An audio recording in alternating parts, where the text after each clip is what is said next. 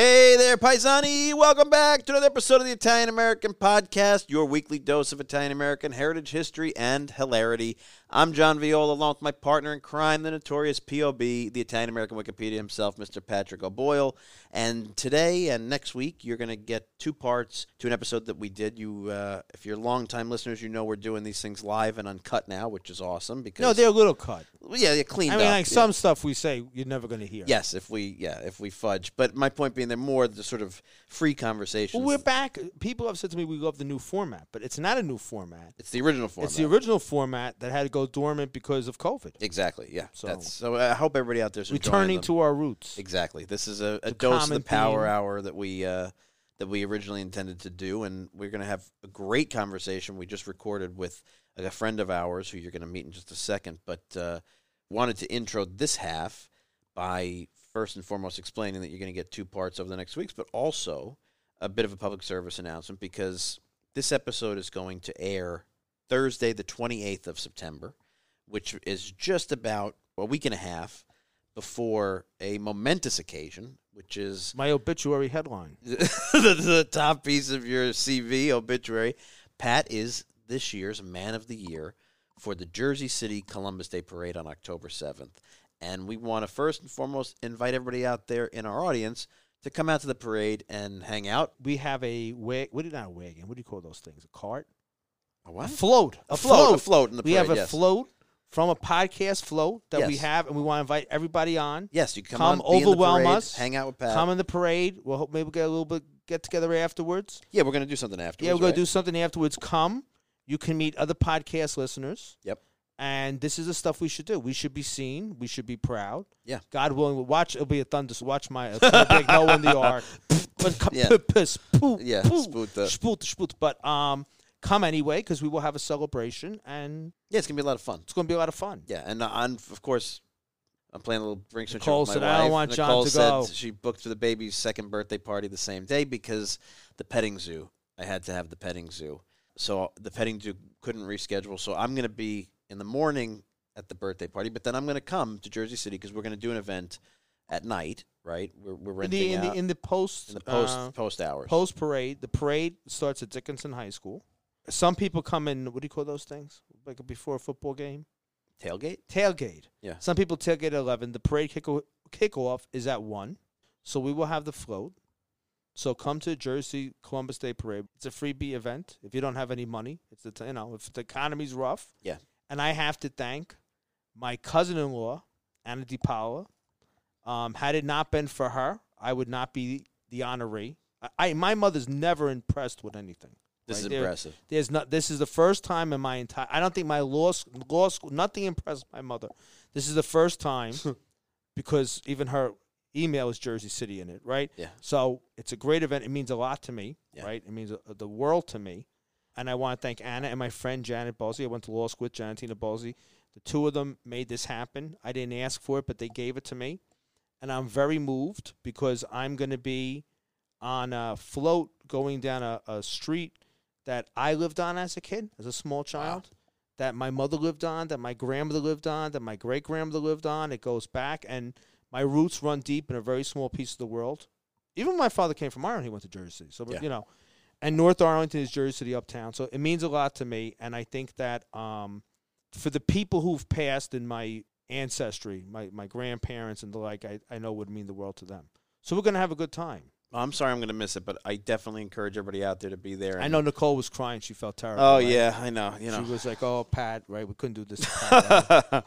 But everybody's going to be Your out. father-in-law would have moved the party. Yeah, he definitely would have. He would have made sure we were there. But your father-in-law would have come. Your father-in-law was a lot of fun. I say all the time, you hit the lottery. For Avocado, everybody wants to come for Avocado. And I'm going to be there for But not Nicole. No. But not Nicole. Nicole's got very one-track mind. You know she loves to plan a party. So this will be, I'll be there in the evening, and hopefully everybody will come out. And I want to thank everybody in Jersey City, and especially Anna and Janet. I want to thank them very much, and for all my friends there for making this happen. It's very much appreciated. October 7th, I will be there to see you at night. The Man of the Year will be there all day, and hopefully you come out and meet. So right now you're going to get the first half of this wonderful episode with our friend Brandon Ficara, and we'll come back to you next week.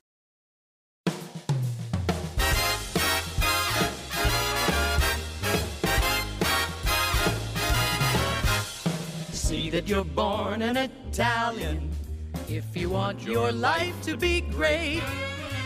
See that you're born an Italiano and your life will be great. Ciao, paisani, and greetings from New Jersey, the great Garden State. This is the Italian American Podcast, and I am your host, John Viola. We are once again live, uncut, and in person. We are in our temporary offices right now because as of yesterday, not yesterday, the day before, I think Monday, whatever this is, this will air Thursday, we broke ground on the new studios in Little Italy. So I'm here with my partner in crime. We didn't actually do a physical. Well, how come she's not here? I forgot. You forgot to tell Ro? I forgot to tell Ro, yeah. I've been I sick. knew that. I've been sick. I knew, Italy and kicked Ro, my and butt. Ro always brings cookies. That's very true. No cookies. I know. I'm gonna get a big apology to Ro. She'll hopefully she won't mind having saved the first journey out to be here. But this is what we're gonna record for now. If she won't tell you, she'll tell me. I know. But she brings a nice neutral cookies. They were very good. She did. She did a good thing. She came out and we recorded there, and that was the last we'll be there for a while because as of today, the walls are going up. I mean, I was there Monday to kick off, and everything is moving. And actually, I don't want to say anything promissory. Spoot. Yeah, they say it should be quicker than I thought. So with the Malloy Canal. I know, you never know. That'll be years from now. It's going to be, yeah, it's true. No, listen. 2027. I don't throw out compliments freely because when I do, I want them to have value. Yeah. Right? And I got to really say, John blew me away because when I was there, I saw the benefit of the foot traffic. Yeah. Yeah. There's a mental benefit that we're on Plymouth Rock. Yep. Of Italian America. We could paint. Can you paint a Plymouth Rock green, white, and red? Absolutely, we can. Yeah. I got it now. But yeah. I don't know. No, now we were there during feast time, so there was a lot of people. Do you think they're going to have the same kind of foot traffic? So it's interesting. I went down Monday. It was, the feast ended on Sunday, but it was pretty bad rain. Obviously, we've had this hurricane or whatever, it's tropical storm up here. So the last 2 days of entertainments and stuff got canceled, right? Yeah, it did rain because we were down there for the karaoke night. And it started then. Yeah, it started raining while we were there. And so I went down Monday morning. They were breaking down the feast, and I met up with the contractors and Sal, who runs all the project and stuff like that, and Nick and all these guys. And we said, let's get a cup of coffee. So we went around the corner to Ferrara's. And, of course, we walked into Ferrara's on the back end of a massive group of Italian tourists who were on an official tour. There must have been maybe 60 of them. Probably criticizing us at the Probably saying how terrible it was. But they were online, so we had to wait for them to finish their orders. Questo molto brutto. But they were there, and it's not unusual, tour groups from Italy, a lot of Italian students we see there. So, yeah, I think it's pretty – I mean, there's downtime in the winter for sure. It's going to be quiet. We're New York people. Yeah, it's in our mind. So we are. It's in the DNA, I think. And it's fun. I mean, the city's not as fun now as it was a couple of years ago. Nope. It has not recovered. No, not. But it's still better than a lot of other places. Yeah, it is still better than a lot of other places. And speaking of this idea of being New York people, we're joined by another New Jersey native who's a friend of ours, and he's from the other part of New Jersey, the Philly market. That's them. Yeah. And we love them. No, we do. We love them. But they're a different country. Yes, it is. The accent changes, the food changes, the teams they root for changes. And for a guy like me who comes from Brooklyn but lived in Jersey during my childhood, other than a few trips to Atlantic City, I never got to really explore or experience South Jersey. So it's really foreign to me. Like Jersey to me is just sort of the head of that sitting man bust, and then everything else is very removed. We're a country we're like Czechoslovakia. Yes, absolutely. Two people that we just got stuck on the same country. We're really different people. Yeah. We're not different enough that we can't live in the same country. Yes. But we really are two separate people. Yeah.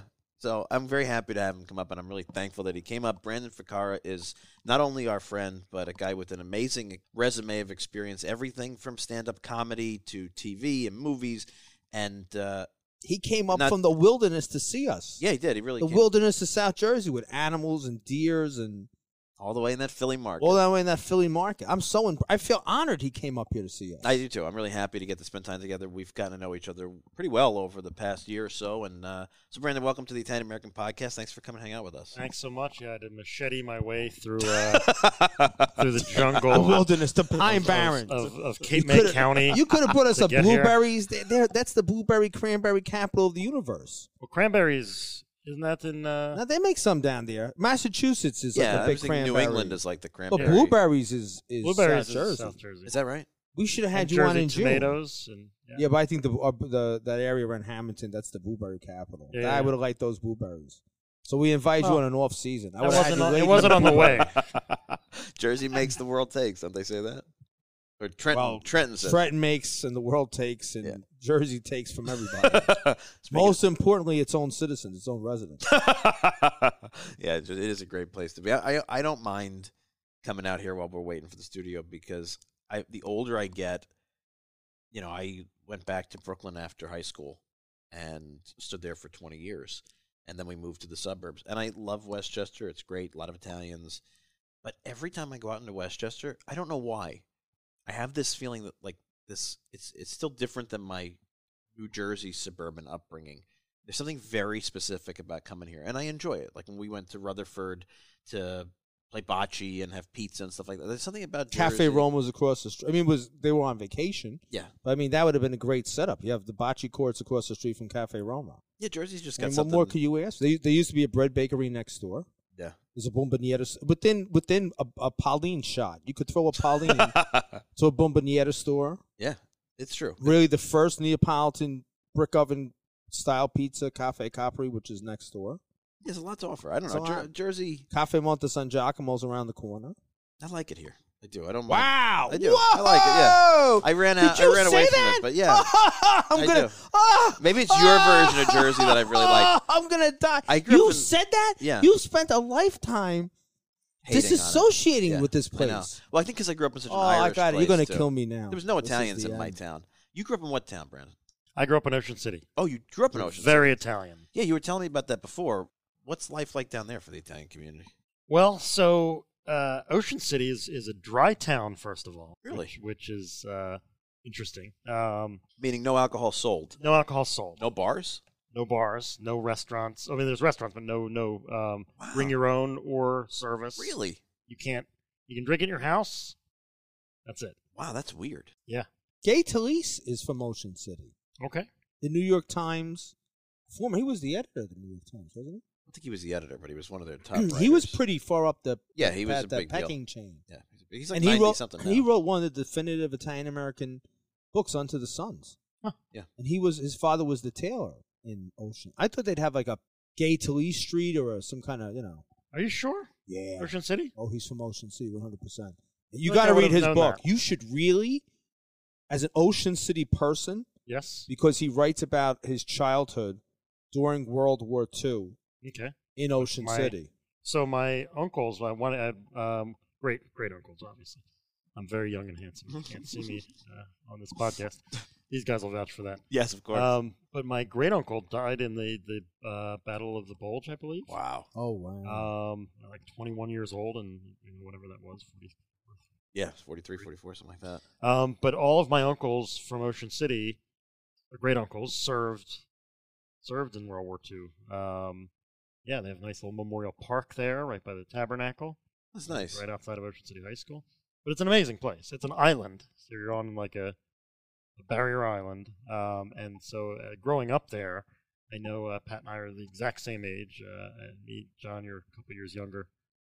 He's just a kid. Yeah. We literally, it was, you could ride your bike from anywhere in the island, so you were the self-contained, independent childhood.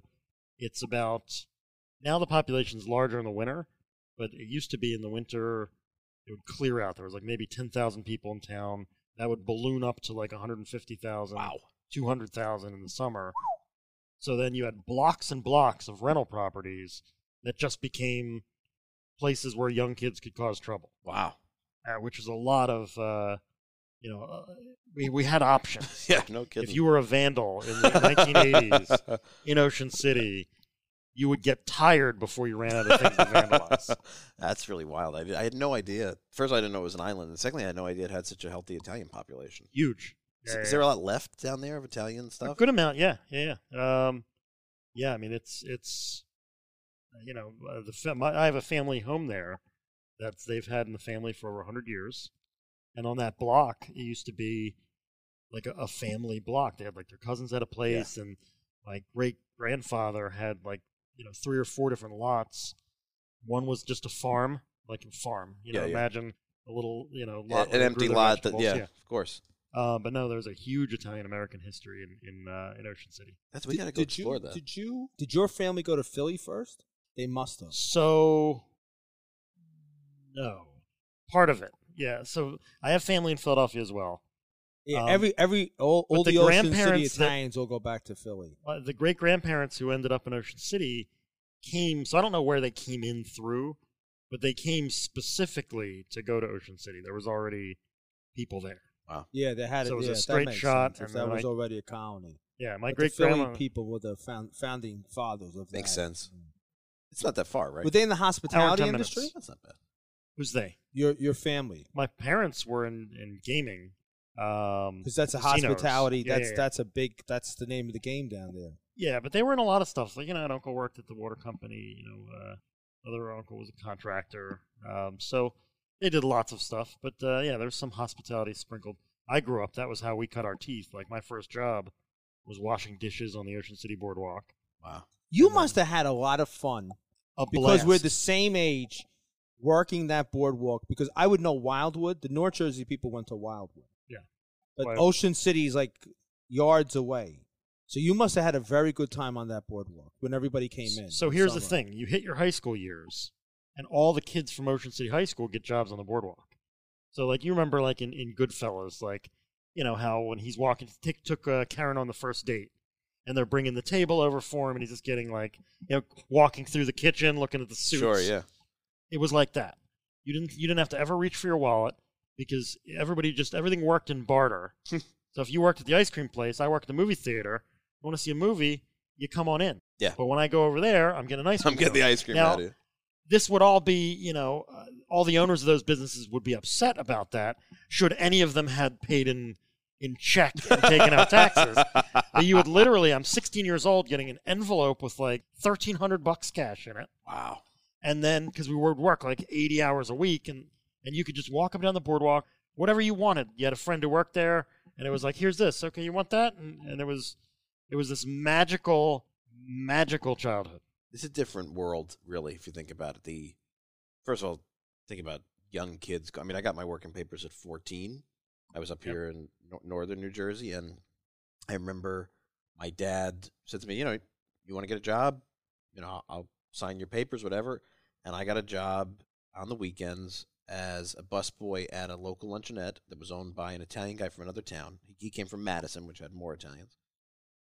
And I just loved the guy, and I would go in at 5 o'clock in the morning on a Saturday and Sunday and do the newspapers. But I don't know, maybe kids do that stuff now. I don't know. I don't have any teenage kids, but it's just a different world. psychology. It's hard. Those jobs don't exist. They don't exist. In defense too, everything has a camera today. Yes. So you would have ran over with ice cream cones for somebody, okay? Because you gave me like the fresh cut French fries, and somebody would have caught it on the camera. Yeah.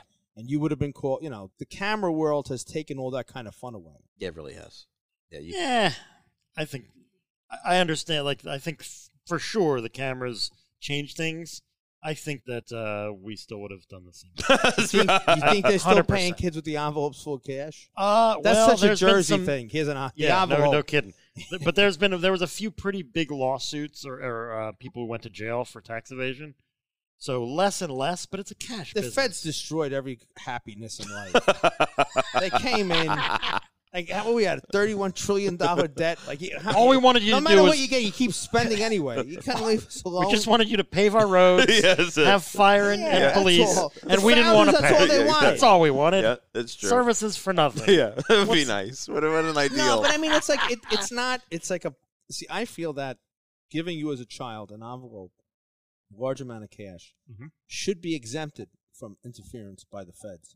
Because that was like community money. That was like educating a child on how to build a community. You're right. And it's also, it stays free in the ice community, cream right? Yeah, people are there. Sure.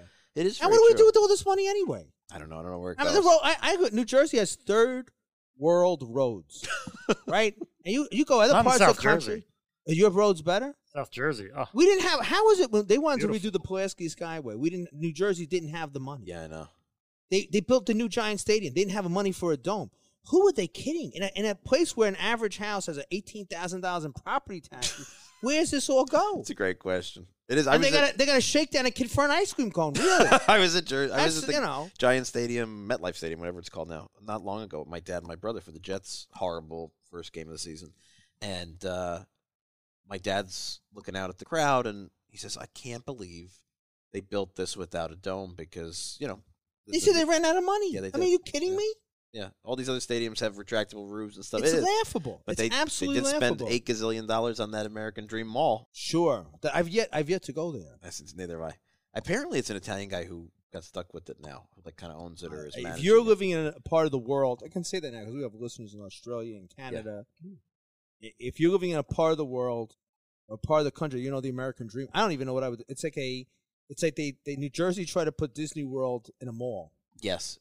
It's the greatest boondoggle, I think, in the history of American property development. No, it's in New Jersey. It's not a boondoggle for the people who made money on it. There's plenty of envelopes that they got, so there are plenty of people who say, you know what, John, that was not a boondoggle. Yeah. That went just to plan. It was started right before the bust in 2008. It's got an indoor ski slope. It's got an indoor wave pool. It's got Ferris wheels. But it's basically empty. Is it operational? I never heard of this. You never seen this thing? It's right next to Giant Because Stadium. You're from South Jersey. It's open. Thank you. I don't think it's full. So we do things that make sense down there. It's yards from where we're taping, really. Yeah, it's really quite close. Yeah. Why are we taping here in this little conference room and not? We probably should. We should. That'd be great. We could on probably location. Get space for $1 a day or something like that. It's huge. It's the biggest mall. Only the Mall of America, I think, in the country. So they built a mall. Nobody saw. 2008, you said? I think they started. They started like 19. They've been doing this for 99, forever. 2000, but by 2000, I mean, it was slow because it was Jersey. Nothing was working right.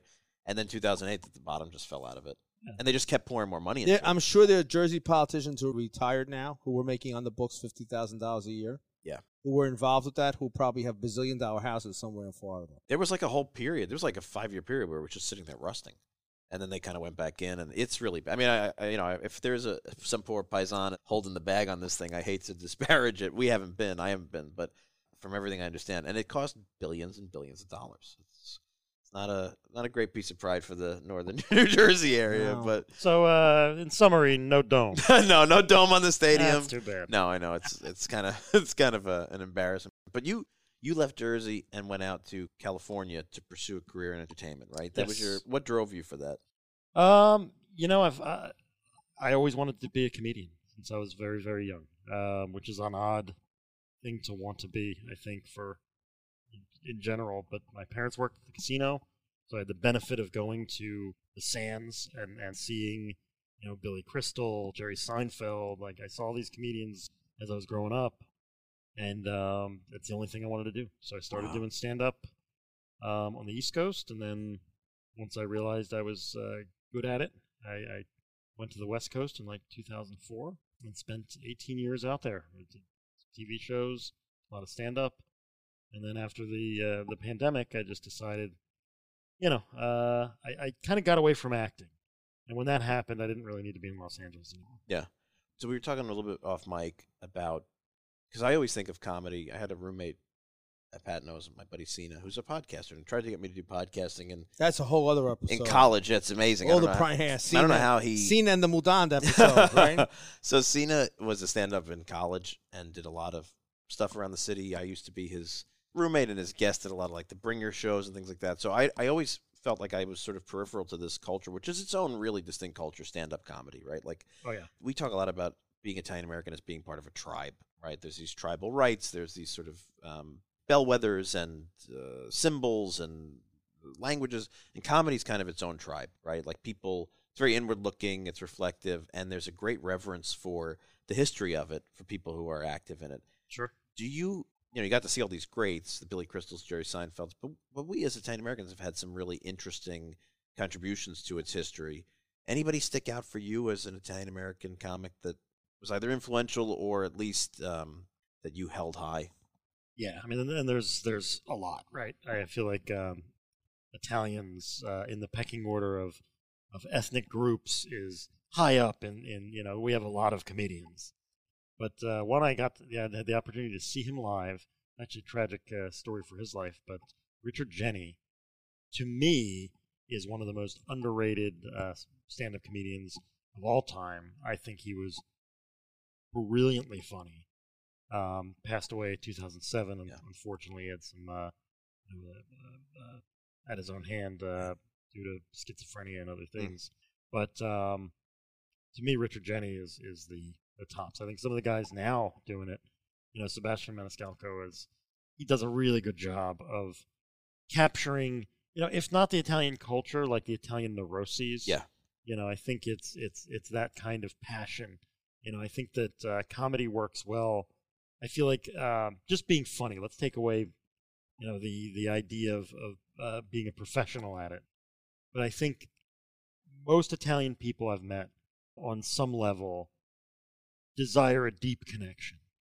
And whether it's through food, whether it's through art, whether it's through argument, guilt. But comedy is a way to connect on that deeper level. I've often told people, like, if you make somebody laugh, they'll like you. Mm-hmm. If you laugh at somebody else's humor, they'll love you. Yeah. Right? And so it's that kind of connection. So I think Italians always look for ways to make deeper connections, and that's why it's a humorous group. Whether it's busting chops or it's just being funny, and it usually seems like it's teasing. Yeah. When it's in the family and in the community, like our family, it was like, if you're not willing to laugh at yourself, don't worry, we'll laugh at you. I know that from my family. It is interesting you use the phrase busting chops, because I always look to put a label on that kind of, it's not sarcasm, right? And I think it's a big part of our culture, that sort of gentle teasing, very busting chops. Yeah, is a great way to put it. And that's something that I grew up with. That was, my dad and his friends, or my uncles and aunts and the adults in my family.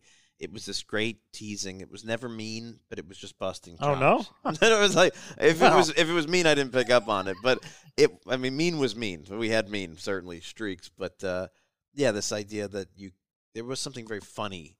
Humor was a big part of our Sunday macaroni, of our family events, of just that sort of gentle teasing of each other. And it was a big part of how we communicated with each other. Yeah, a different haircut, a different, there was no, if you took any sort of fashion chance, Sunday dinner, there was a 0% chance it wasn't going to be a dress.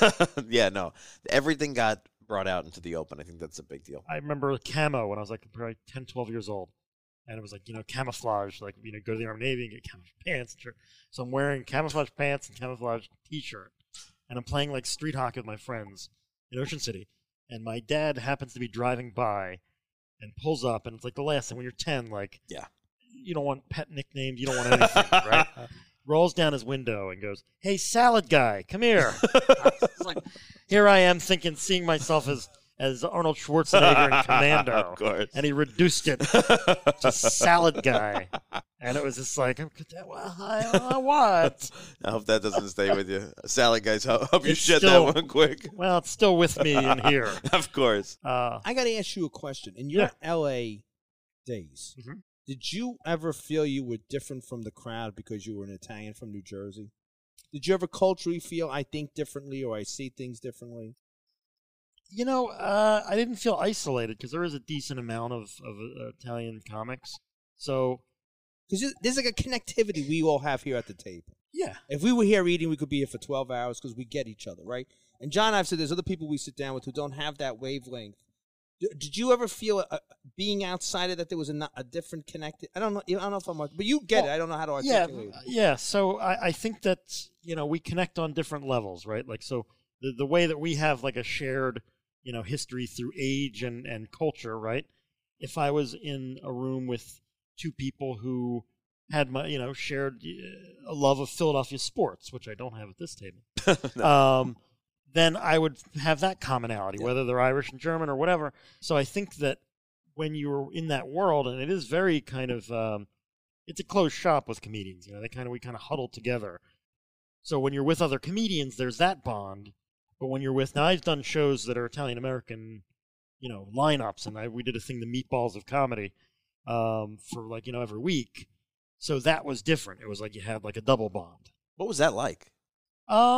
It was awesome. I mean, there's some great Italian American comedians, Vinnie Coppola, Tommy Tallarino, these guys, and so it was like this where we'd sit around and chop it up with that shared history. Yeah. when they're talking about their upbringing or their families, like, exactly what they're, it's a shared culture. So, but then when you're talking comedy and you're talking about the nuts and bolts of comedy or the reaction to what's going on, everybody's got that too. So it was really neat. It felt very comfortable. Was that a show, the Meatballs of Comedy? Was that a show you were doing live as like a stand-up tour?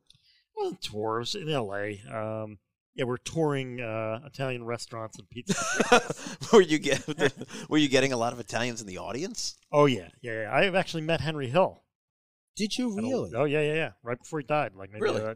6-8 months before he died. I got a picture. That's What the was guy that that like? was Ray Liotta portrayed in Goodfellas. For those Exactly who don't right. know. Yeah, Henry Hill from Goodfellas, or the Wise Guys book. What was it like? It was a little intimidating, but I've met a lot of connected folks. I mean, in entertainment, I don't know how to say it. Yeah. Otherwise, people who probably would have known Henry Hill. And colleagues and associates. But he was different. Now that guy, they show it in the movie, right? Some substance abuse and things like that. Yeah. This guy was affected. Yeah. Like he had some problems. Yeah. So he was not nice. We took a picture. He was fine, but he was belligerent and drunk, and it was hard to do the show. Like it wasn't pleasant. I didn't enjoy. Wow. It's more of a neat picture to show people. But I remember at the time thinking I don't love this guy. I think about that reminds me of my picture with DiMaggio, who I will never say a bad word about, but he was a hero of my family. You have a picture with Dom DiMaggio? No, Joe. That's his brother, right? Wow. Yes. Well, that's cool, too. The other DiMaggio. I never met Dom, actually. I got a picture with them when I was a kid at an event my dad did for the Yankees. The Yankees won the first Subway Series regular season. No, the regular season interleague played 97 when they won the best of whatever they played. Sure. And he was the guest of honor, and he was like hiding in another room, windows on the world in the Trade Center.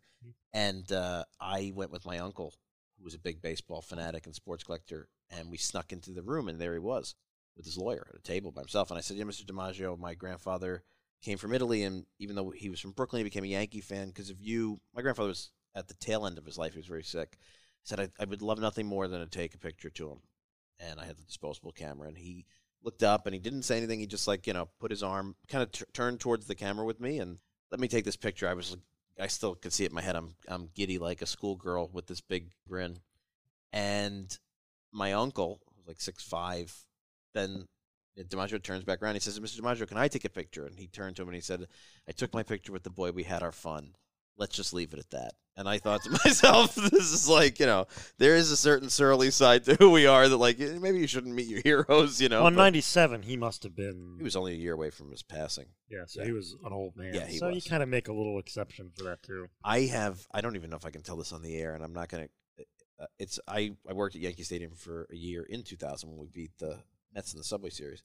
And someone that I know and trust who worked there for many, many years told me when DiMaggio last appeared at the stadium, and I don't remember what year it was because he died in 98, he was mad about something. And, when the Yankees used to walk to the dugout, there was a sign.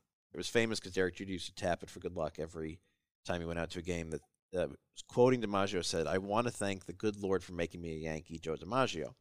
And that was there until the day they knocked down Yankee Stadium.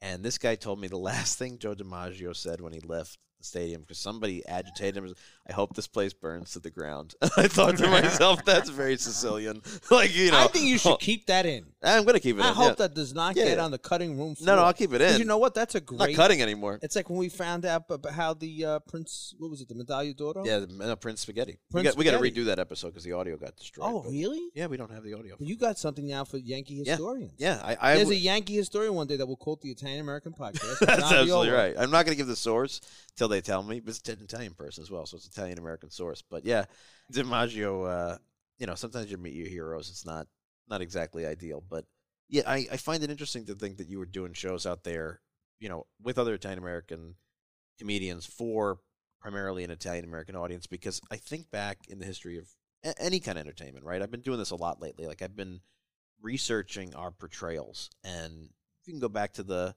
1940s and 50s, and like radio shows, like Life with Luigi was a radio show that became a TV show, and it was a non-Italian American portraying a very stereotypical Italian, in a nice enough way. He was a good citizen and whatever. I think, to me, at the heart of any comedy, whether it's stand-up or not, is Abbott and Costello. And Lou Costello never really played his Italianness, but his brother-in-law, whose name I'm going to forget, portrayed Mr. Butchigaloo. Dominic Costello. You just throw Was that his brother? That was his brother-in-law. That was his It was wife, his brother-in-law. his sister's husband or something like that, yeah. And he played Mr. Butchigaloo with the heavy accent on the bakery, whatever. And I think about, those portrayals. And then you think to like the 60s and 70s when you get, particularly as stand-up is exploding, and you get a guy like Pat Cooper, right, whose real name was Pasquale Caputo. Did you ever watch Pat Cooper? Yeah. Nothing like, religiously. No. I met him in person. You did? Yeah, on 2 occasions. Another famously not particularly nice guy, actually. He was a very... Listen, I'm not going to stand here and say I'm an expert on Pat Cooper. No, I should say I met him at 2 periods of my life. With the Villa Roma, right? My Italian childhood was taking bus trips at Holy Rosary in Jersey City to the Villa Roma. The last Italian Bocce Belt Resort. It's the last Italian Bocce Belt Resort. And the big weekend was Labor Day weekend, the close of summer. So they would always get a singer or a comedian who had national recognition, like a Jerry Vale type person or a Pat Cooper. And I was there. It had to be the 84, 83. And my grandparents had all the Pat Cooper records. Sure. Right? They had the albums. And so that weekend, they brought me to meet Pat Cooper at the performance at Villa Roma. Right? So we're staying there, and he performs at nightclub, and I meet Pat Cooper. He was very nice to me. Very nice to me. And my aunts are taking pictures, And then I met him later in life, as in I was in my 30s, because someone I knew had hired him to do promotional work. So I met him in a hotel. I guess it was the lobby of his building, maybe a hotel lobby in Manhattan on like a Sunday night at 8 o'clock. It was raining outside. He was a very tall guy, but what you saw on air was what he was like in person. He was a chop breaker. Very high strung and almost like nervous, almost very high strung guy. Very, very high strung guy. Wasn't laid back like you. No, he was go with the flow. Nice you want to know? I think a lot of my mental illnesses come from my mother's side. My mother says you're crazy like the Ladaros. That's her mother's side, and my mother thinks they were all high strung. And Pat Cooper is always identified because his father was from Mola di Bari, where Roe was from, right? But his mother, I think, was a Gargiulo, and that's a Sorrento name. Oh, is that right? Yes, and my mother thinks the Sorrento side is where all the Where all the high-strung... craziness she goes to all my cousins on my mother's side. She's like, you're all crazy. But he was a high-strung... So the guy that hired him to do promotional work, because at that time he was big on Stern, right? So there was someone in the alcohol industry who hires him to promote an alcohol brand, thinking that he'll be able to get it on Stern because of the affiliation that they had. And I think they were visiting liquor stores. They were going from store to store and to sign product or whatever, however the promotion worked. And he just said at one point, I've had enough, I'm done. Yeah. This is more work than I kind of envisioned. That was it. But yeah, he was high-strung, very, But There's a certain lightness and darkness to our character. As we talk a lot about the Neapolitan Sicilian difference and like starkness, and there is that sort of like, we've had our fun here. DiMaggio's quote stays with me. Let's just leave it at that. There is a theory online, a real academic theory, that the term bada bing was invented by Pat Cooper during his shows. Really? And, you think the bada bing reaches its pinnacle in The Sopranos, where the strip club is named Bada Bing. But the fact that they said that was in the New York metropolitan Italian-American parlance, was picked up from a Pat Cooper routine. Because bada bing, bada bang, or whatever. He was everywhere. I keep coming back to this idea that you're doing Meatballs of Comedy with Italian audiences in the early 2000s, right? Early to mid 2000s. Yeah, like the early, probably 2000. The Meatballs I started doing, that's probably like 2011, 2013. And like people are still coming out. And when he was around, and you had guys like Luke Carey and a lot of other Italian Americans. Well, Luke Carey, I think the difference with Luke Carey as a comedian is Luke Carey was a very ethnic comedian. Yeah. right? And he was very much identified as Italian American ethnic, and also in New York. Right. He's very. I've never heard of Lou Carey playing outside of New York. Yeah. I mean, he might have. I guess he was big in the 70s. Yeah. Right, but it was a very ethnic humor. Yeah. You know, John collects everything in Italian America. John has comedy albums. Yes. Which were New York produced local comedy albums, which have a lot of so that's you can see it's geared for the first generation American born, the crowd that's born my grandparents' generation, right before and right after World War II. They're the generation who grew up speaking Italian at home with their parents who had very limited English. And New York predominates with Neapolitan, right? So these comedy albums would have a lot of Neapolitan words and Neapolitan comments thrown in, right? Especially words that were dirty, shall we say? Yeah. And that was thrown in. So they would say the dirty word in Neapolitan, and the whole room which is kind of erupt. But I've never heard any off-color comedy routine by Lou Carey. Nevertheless, a lot of those people, the in-person show might be a little bit raunchy, and the album was much cleaner. Yeah. But I think that Pat Cooper, like Dean Martin and the other ones, they were Dean Martin much more so is a crossover star, but Pat Cooper, I think from that generation, was the closest that we had that crossed over into American comedy. Yeah. Like American comedy. But what do you think about Ray Romano? Because he's probably the most predominant person that carries our banner. Yeah, I mean, what do I think of? I mean, in the sense, and I ask you in a clinical sense, as someone who observes, right? Sure. Because you're a master, right? You're a craftsman. You're a craftsman of comedy, right? You're at the point that the maestro status, right? The council wouldn't make me a master, but they still would let me on the council, which I'm still angry about. Do you see Star Wars reference? Because him and I are Star Wars nerds. I mean, because Sebastian Maniscalco identifies as Italian American. Yes.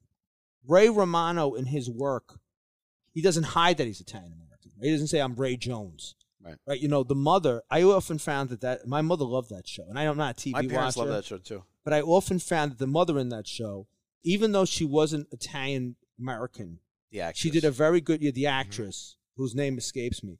She did a very good job. Doris Roberts, like the the whole thing with the meatballs and the cranberries inside, the dry cranberries instead of the dry rice. There's certain things that I said, this woman did a brilliant job channeling us. It was very well done. Yeah, very passive aggressive. Very passive aggressive. But how do you as a comedian, as an expert in this field, see all this? How do you put this in for Ray Romano? Romano, I think he's been one of the more successful comedians, let alone there's places around the country where he holds the record for fastest sellout. Really? Wow. Wildly successful stand-up. Yeah. And then obviously look at the things he did in TV and film. So I think number one, I think he's funny. I think Ray Romano is an excellent. There's a reason why he's successful. Some people you scratch your head with him. I think it's pretty obvious that he's a talented guy. I don't know him. I know some people who know. Some people who have worked with him or whatever, and he seems like he's fine. But yeah, no, I think for us as Italian Americans, I think he's a great example of the fact that you don't have to be, it's a me. Yeah, over the you top. don't have to. You don't have to. That's not us. That's theatrical. That's I think why Ray Romano was so good, because he didn't try to do a 1970s Pepto-Bismol commercial. Exactly. Hey, that's the nicest spicy meatball. It wasn't. Yeah, I just think about favoring one son. Not that that's experience in my life, right? One son is the God. The other son is I have another son. I'm not going to throw out any names, right? There was a certain thing. I said, this lady, she got. I don't know because Ray Romano gave her a great. Because I don't know how comedy works. Did he direct her to be that good? Yeah, but there was certain. Question. But see, I the one thing I think about I feel connected with his work is, and I'm not into comedy clubs. That was never my thing. But I find so much comedy today is just raunchy. Yeah. It's okay, well, it's funny because we're going to make dirty jokes and sexual, and it just goes way off. Where I think that something I find, the artistry of Ray Romano, it's easy to make a dirty, quick joke, right? It takes real artistry to be able to transform your mother and your brother relationship into a network comedy show, But I'm talking about, you're the expert in this. I'm talking about stuff I have. No, it's a great question. Yeah, no, it's, once you get into a network show, obviously there's a lot of hands in it. You have the actress, you have the writers. Like, so Ray, I'm sure it's like you see most when there's a stand-up comedian like a Seinfeld or Ray Romano or the thousands of others, King of Queens, it'll have something like where it's based on their act, right? But then once that happens, so whatever they wrote for their stand-up, eventually writers and showrunners and network executives all get a hold of it, and it kind of gets, so I'm sure Ray, since he was a titular character, I'm sure he had some say, but I don't know that he's pulling the strings to make that come across the way it did. But to further your point, there's some comedians are squeaky clean and they're really funny. Some comedians are squeaky clean and they're like, appropriate for corporate gigs and other things. But, most people, you're never going to hurt yourself laughing at them, right? Yeah. Some people are filthy and they do it for the shock, and it's just the F-bombs and everything else are what they're doing to get the reaction. And you roll your eye if you have more than 3 or 4 brain cells rolling around your head. And some people are filthy and they're hysterical. And it's like, to me, it's, words are like paint. And some people don't paint in blue. Right. Some people paint in only shades of blue. Right. But that's not going to dictate whether or not the art is good. Yeah. For me. So I don't love the argument of like, well, if clean takes real talent. Yeah. But if you're dirty, anybody can do that. Because, anybody can do clean or dirty and be mediocre. Right. But you can be masterful at either. Right. And I'm, somewhere on that line. The way I look at it is like, you want to be yourself. And some comedians will say, well, I can't be clean because that's not who I am authentically. It's like, so you've never gone to your grandmother's house? You've never gone somewhere where you had to act right? Right. And just been an organic, normal human being with the slight governors of the company you're keeping. Right, exactly, right? Yeah. So I don't buy that either. Like, I think that you can be 100% yourself, but if I'm doing something, I did an Orthodox Jewish function as a gig, and the network television is way too dirty for, like, the standards of so it was the most restrictive situation I ever had. And we had a great show. And it was very funny and it was very fun. But how do you pull that off?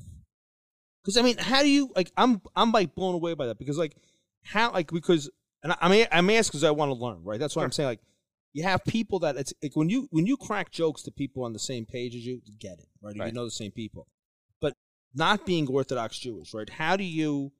Because their lifestyles are so different. It's not like you could do like a mother-in-law. You know what I mean? And they have mother-in-laws too, but it's a different dynamic. How do you make that work? Well, first thing I did was I took my total of 3 hours of stand-up comedy material I have all in, and I whittled it down to about 20 minutes of things I could use. Yeah. But then I do a lot of crowd work in my show, so that helps me, right?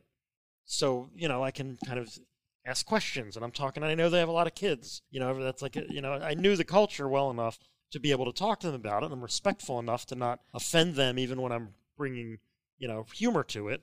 But I don't think there's nuances. There's things about Italian-American culture that's very specific for Italian-Americans, but having met enough, whether it's Latinos or Armenians or, like, there's so many cultures. Jewish culture is, like, it's everybody's got a mom who wishes they made different decisions. Right?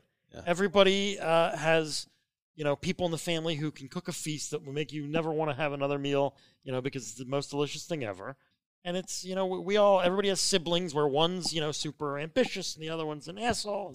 Right. So it's not so much different. One of the things I see with, with the Italian-American culture, the reason, like, if you look at Italy, like, that was never like a whole country for most of the history, right? Yeah. So it's always been kind of a melting pot over there. Yeah. With, as I said before, this strong desire to connect. Yeah. So one thing I worry about, and it's not a huge concern, it's not keeping me up at night, but I worry about in America, whenever we identify as anything, it can put up kind of a barrier around it, right? Yeah. So if I say I'm an Italian-American, I'm a comedian, I'm legally blind, I'm a disabled comic, it puts me into a group, right? Yeah. And I worry that sometimes that the thing that Italians do best is they connect. Yes. And so when it's good to have them all connect together because we have this shared history, but I also would love to see that, or do love to see when that's focused outward. Yeah. Because I think that it's great to connect with all of these other cultures and find those common, Yeah. that common ground. I think it's okay to, to share cultures and to joke with each other within different cultures and without. That's a big thing for me about like what draws me into this career and examining this community over and over, and really what drew me to doing this show when we first came on, which is the idea that like I do think we're really good at being humans as a culture, and I think that we're good connectors. We value food, family, simplicity, togetherness, and I think that it's attractive to other people.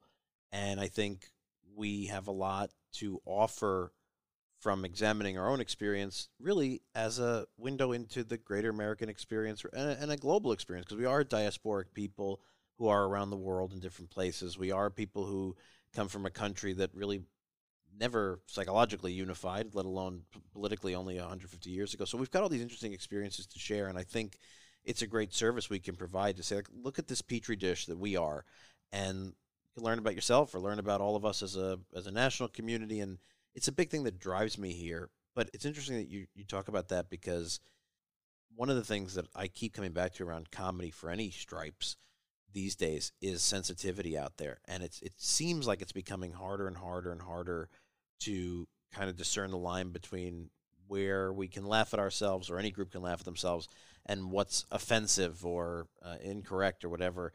It's obvious that the comedy industry is experiencing that, right? I mean, it's like hypersensitive time. Wow. Yeah. I mean, the pendulum has swung.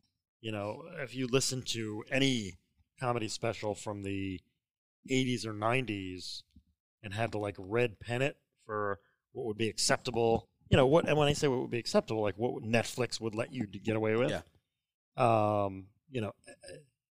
would be, it's drastically different. Yeah. And I think some of that's good. I think that it's one of those things where that pendulum swings, that sensitivity pendulum, I think it swings, especially in specific categories or groups where people have been put upon for a long time, and it's no longer funny to them. Yeah. Right? Because it's obviously not a joke, because it comes with all these other things. Right. So I think that sensitivity builds up, but I think like pendulums always do, they always swing a little too far. Yeah. So my feeling is I'm a big fan of intent. I think that for me to injure you with comedy, it would have to be that my intention was to get a laugh out of injuring you. Yeah. Right? But if I'm bringing light to things, and when you do crowd work, I'm teasing the crowd. Somebody says in Los Angeles, they say they're an actor. I'm making jokes about them being broke or whatever else. It's all in good nature, and I've certainly offended people. But you also have to care if you offend people. Yeah. I think that what we're finding now is that unless you broke a law, you only get canceled if you allow it to be. Yeah. I feel like Bill Burr is a guy who's kind of proven that, where he says things that, other people would probably get in trouble for, but he doesn't care. So if you don't care, there's nothing to grab onto. Mm-hmm. But I'm a huge First Amendment guy as a comedian. I think that if you start censoring comedians, societal breakdown is not far away. Yeah. I think that comedians are not just a catharsis for a society, but they're also a place of pure honesty. Where all of the, because we all put on airs, right? Yeah. If we're in business, nobody's walking into a business meeting where they're trying to close a big deal and they say, I have ED and my wife is losing interest. Right. And my mother thinks I'm a failure and I might be gay. I don't know. I'm having weird feelings at the gym. Like we all project this other thing. Yeah. And it's like, and in comedy, you can have that pure honesty where you show humanity, warts and all. Yeah. You show the absurdity of prejudice as well as, the absurdity of all other things. And so if you can't do that, if I can't show the absurdity of racism, let's say, then racism is allowed to be not considered absurd. Right. And bad things come from that. So I feel like if something offends me or upsets me, which is a really, really high bar, right? Sure. But even if it happens, I can say, okay, I didn't like that. That didn't feel good for me. Do I want it to exist? Yes, I still want it to exist. Yeah. I want things out there that could offend me to exist because it's life, liberty, and the pursuit of happiness, not life, liberty, and zero opportunity for discomfort. Right. Well, that feels like a really good place for us to leave off, because this conversation really does evolve in the second half as we start to talk about what makes us uncomfortable about portrayals of Italian Americans, both from a comedic standpoint and a dramatic standpoint, and some of the kind of psychology of what makes us us. And we're going to talk about portrayals of Italian Americans, some of the more well-known ones, but also some of the lesser-known ones. I think it's really, really interesting, and the conversation evolves in a very fascinating way. So we hope you guys have enjoyed this first half of our conversation with Brandon Ficarra, and hopefully you'll be back next week right here at the Italian American Podcast. So thanks for listening, and we'll see you then. See that you're born in Da, da, Italian. da, If you da. want your Da, life to da, be da, great, da, da, see that da, you're da. born an Italiano, and your life will be great. See that you're born an Italiano.